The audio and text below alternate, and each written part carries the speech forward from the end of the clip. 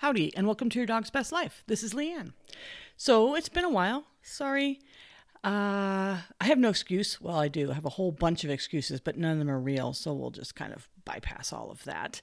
It is a glorious, warm spring day here in southern Arizona, and I have a board and trained German Shepherd napping next to me, and my wild and crazy puppy is upstairs asleep. So we're going to cross our fingers and hope that that continues. I won't talk loud, so I don't want to wake up the demon dog. Speaking of the demon dog, we're going to talk a little bit today about some behaviors that she came with that I find frustrating and how it is that I'm going to address them. Because I think it's important sometimes, as trainers, often we look at behavior and we explain it to owners in a way that we know makes sense. Like, you train this thing and the dog will do X. But we also understand that there's a whole bunch of background stuff that has to happen as well. And sometimes we're not super great about explaining that or making that really clear. And so then the owners fail and, they blame the trainer or they blame the dog or they blame themselves. And honestly, it's just a failure on the trainer's part to adequately express the depth of kind of the lifestyle necessary to get certain behaviors to function the way we want them to. So the behavior we're going to talk about today, which is our April challenge, I will do a live on Facebook probably in the next day or two to introduce our live, but it will be on recall, coming when called. Because Matilda not only flips you the doggy bird when you say her name, she actively avoids coming near you. Oh my God, it's just breathtakingly frustrating. If you call her name, even in the house, she runs away. And obviously this is a taught behavior, and it's not because her mommy was mean to her before I got her. It's because a lifestyle choice was made by her previous owner, and without understanding the repercussions, and she accidentally created this little monster. And Matilda is kind of a little monster. She's super crazy fast, super crazy active, and she now recognizes recall as a game of keep away that you can have zero chance of winning. So Matilda is on house arrest. She cannot go anywhere without a 15-foot line, which is, it's just a nightmare for me because I have this incredibly active little border collie puppy, and she has to be on a 15-foot line, which means that there is no doggy play for her except for what little bit Cody allows in the house. There's very little outdoor rampaging because it's a 15-foot line. But if I let her off, she immediately bolts down to the sheep, and then I have to go capture her like she's a wild feral animal. And that just reinforces her understanding that having a human being close to her means a loss of fun stuff. So I don't want to keep reinforcing that. I want to be the person who delivers fun stuff, not the person who destroys the awesomeness of fun stuff. So let's talk about recall and break it into pieces so that it makes sense. So the first piece is the actual training, and that is the easy part. That's the part where you either look on a video or your trainer explains to you how to set up a recall situation and you practice the behavior. So, that could be multiple ways. There's a paper plate recall where you put a treat on paper plate and dog goes paper plate, call the dog away. There's the popcorn recall, which I use, which is you drop the treat on the floor, you run away, you call your dog, you pay your dog, you drop the treat on the floor, you run away, blah, blah, blah. So there are easily, 50 methods that we can use to train a recall using rewards-based systems. So that's the first thing. And that's the easy part. And that is sometimes where people stop. They do the thing and they set up the picture and they're like, well, okay, I trained my dog to recall. But that's actually a teeny part of teaching your dog to come when called. And unfortunately, it's the easy part. The hard part, which is the rest of the picture, is the minute by minute lifestyle of creating a recall that your dog understands and cares about. So I'm going to give a bunch of examples. Bear with me, and I'm going to hopefully walk you through this. So the first is, I want every time I call my dog's name to be incredibly relevant for my dog. I want it to be meaningful. I want them to hear their name and say, ooh, something is happening that I care about, and I want to see why she's calling my name. I don't want to call my dog's name for bad things. So that would be putting him in a crate, putting him away, giving him a bath, putting him in the car if they get car sick, ending the fun when they go down to the sheep when they shouldn't, and now I'm having to go get them. That is removing the bad thing or removing the good things with my recall, which I don't want to do. Eventually, yes, I can absolutely do that with my recall. But for right now, I can't do that. And I don't want to do that because I need to build this behavior and I need to make it breathtakingly strong. The second situation, or the second part of this, is you don't ever want to create a situation where you are calling your dog and you have zero chance of your dog responding to you. So right now, little Matilda ignores me if she's more than 1.5 feet away and I don't have a long line on her, or can clearly demonstrate to her that I have something that she wants, such as food or a treat or access to the indoors or the outdoors or whatever. So that's incredibly problematic. And because of that, I'm not going to set myself up in a situation where I need to call her name and she has the opportunity to blow me off, because all that does is reinforce her understanding that recall means run away or avoid the human or whatever that means. So how do these work in the real world? So I'm going to use Matilda as an example because I've been living with this for the last month now, and it is incredibly difficult to deal with a very high energy puppy who's literally on house arrest because she can't be entrusted to be outside for 2 minutes without taking off down to the sheep and trying to break into the sheep pens. And so she's on a 15-foot line all the time. So that's the first part. And yes, it sucks. No, it's not fun. It's not fun for her. It's not fun for me. It's not fun for the dogs who constantly get tangled in her line when she's trying to play with them. But it's better than the alternative, which is her taking off and me being ignored, which is not a situation I want to set up. So the first thing we do is in the house, we practice those exact same setups that you would practice with your trainer or you find online through YouTube. We practice the recall setups. I say her name, I give her a treat. I say her name, I give her a treat, blah, blah, blah. And we make it fun. I'll say her name and run away. I'll say her name and, whatever. It's constantly saying her name and making sure that that is followed by something kick-ass, something that she really, really desires. The second thing is making sure that when I do say her name, it's relevant. I'm not just saying it for the hell of it. It's not something for something bad.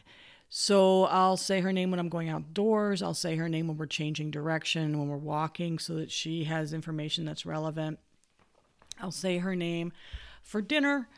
I'll say her name for a treat. You get it. So in all of that, I'm not saying her name for bad things. If we go down to the sheep and we're going to leave, I don't call her. I have a 15-foot lead. I don't need to call her. I'm just going to end her fun silently. It just goes away. It does not go away with a recall first. But while I'm down at the sheep, I can practice recalls with super yummy treats if she would take them close to the sheep, which she'll take them about 50 feet away from the sheep. So if I'm working 50 feet away from the sheep pens with a super yummy treat, I can practice recalls. And then as she keeps recalling to me, I can keep progressively moving closer and closer to the sheep. So she's getting paid, as it were, both for coming to me, both by the reward of me feeding her and the reward of her getting incrementally closer to the thing that she really wants, which is the sheep. Because I can't reward her with a sheep. We're not doing any training at this age. She's still too young. She's 7 months old. And she has no recall. I'm not putting a dog without recall on my stock. She doesn't really see me as a relevant piece of the picture. We're going to talk about that in a future podcast because that is incredibly important and problematic with this particular puppy. So that's kind of setting up the understanding that when to use a recall, make sure that you can enforce it and make sure that you're not setting yourself up in a situation where it's unenforceable or it's a bad thing that you're asking your dog to do. The next thing is, where do you go? The big trouble with a dog like her is she's not stupid. And the second I take that long line off, she's going to recognize that she's free and she's going to take off down to the stock. And so in her world, because this is a practice behavior and has been going on for a very long time, well, as long as it can be going on in a 7-month-old puppy, but with huge rewards at the end. Ignoring me just in a month or so she's been here has netted her the ability to hang out with the sheep or go outside and stay outside and continue playing ball with her sisters. And that's not what I want. I need her to think I'm super cool. So part of that is honestly in the house, we are constantly building on our relationship and constantly building a desire to be near me. We're doing orientation games. And if she checks out, the game ends. And that's it. You're done. You're in your crate or you're in your kennel or what have you. You don't get to choose to leave. It's not an option because recall is incredibly important. Without a recall, she cannot have the life that my other dogs have, which is running free and having fun and being a dog. And it really sucks for me because, like I said, it's miserable having this dog on this 15-foot line all the time. But I cannot have a situation, even in the house, where if you call her, she's just like, peace out, and she runs away. So I have to make the recall relevant to her. I have to make sure that it's enforceable. And by enforceable, all I mean is if I call her name and she ignores me, all I have to do is reel her in like a fish. It's not the optimal way to go, but it's better than the alternative, which is her taking off and us playing a stupid game that I can't win. So that's the part of recall that sometimes, I think most trainers, we all understand it. But I think it's harder to explain to owners. We think that we'll just train this behavior in a classroom setting with long lines and all the puppies lined up and a treat. And that's great. That teaches the concept of a recall. It teaches them what that behavior looks like. Where it falls apart is if in the house, a recall means it's always going to be followed by going into the crate. I'm going to grab you and take something away from you. I'm going to grab you and take the ball away from you. I'm going to grab you and the fun ends. I'm going to end the fun at the dog park, etc. If a recall only means you're destroying my fun, it doesn't matter how much you practice it in those setups. And your dog might do great in those setups because those setups have no relevance. They are completely disconnected from the real world. The real world is the place where the dog self-reinforces for blowing you off. So there's nothing wrong with getting a 15-foot long line. There's nothing wrong with carrying treats on you all the time if you have to. I mean, we're having to do that, or I'm having to do that with Matilda because playing with her is not that rewarding for her. So for right now, until me personally am super rewarding for her, I'm going to have to go with, food works. And that means my other dogs are getting a lot of extra treats because they're like, Mom, I see that you have food and we exist. So please pay attention to us.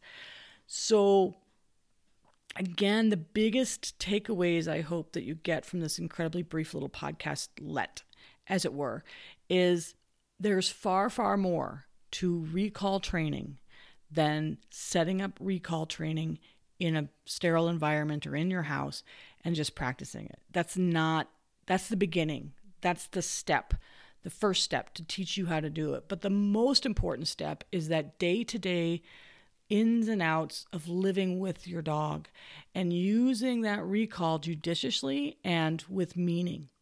So I don't call my dog when she's into something I don't want her into. If she's chewing something she shouldn't chew, I don't call her then. I might say, hey, I use an interrupter word, get her head up. Then I'll try to get her on something else. But I'm not going to say her name. I'm not going to call her away. I don't want to use that recall frivolously. I want to make sure that it has incredible meaning and is very, very relevant to my dog. And when they hear it, they're like, ooh, what adventures are coming now? So in her case, I'll use a recall and go outside to the sheep. And therefore, she's like, aha, recall means go to the sheep. But when I leave the sheep, I don't use a recall because she's on a 15-foot line and I'm just going to turn around and walk away. And she's going to follow because she's on a 15-foot line. Now, as she gets better at it, we can start adding the recall. But at this point, the last thing I want to do is poison that cue and turn it into something that she finds distasteful, because she already does. So that's the other thing, is be aware if you've wrecked your cue. I'm only using her name, and that's usually what I'll use for all my dogs. It's just their name. But if you use Fluffy Come, and Fluffy Come now means to your dog, ignore the owner or run away or, ooh, let's play keep away, hang it up, put that word away, put it in your pocket, it's gone. Go with something completely unrelated and ensure that you're in a situation where the dog understands that Fluffy Come means drop everything and come running to me. Dogs don't speak English, so they're not ignoring you. That's the definition they've associated with come is, like I said, Matilda recognizes me kind of saying, Matilda, come here, as, oh, you want me for something that I don't want to do.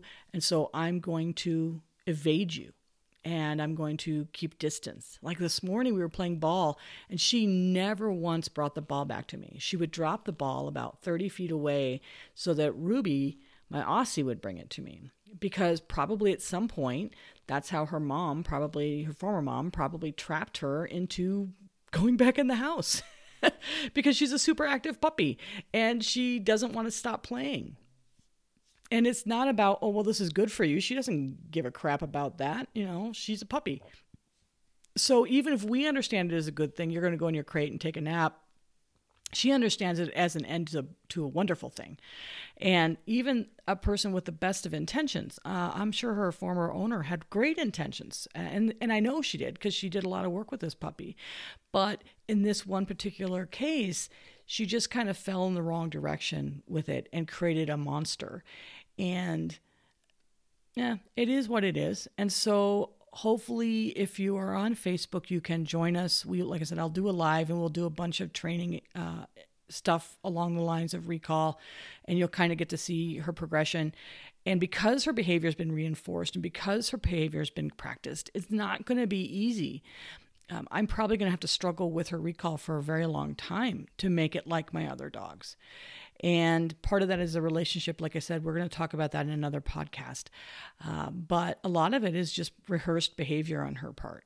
So, okay, well, this was very brief and hopefully is kind of relevant. And if you like our podcast, please like, rate, review, and comment. I got them all.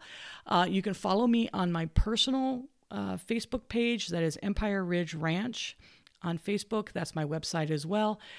I think that's it. Have a good afternoon, evening, drive, whatever, and I'll talk to y'all later. Bye.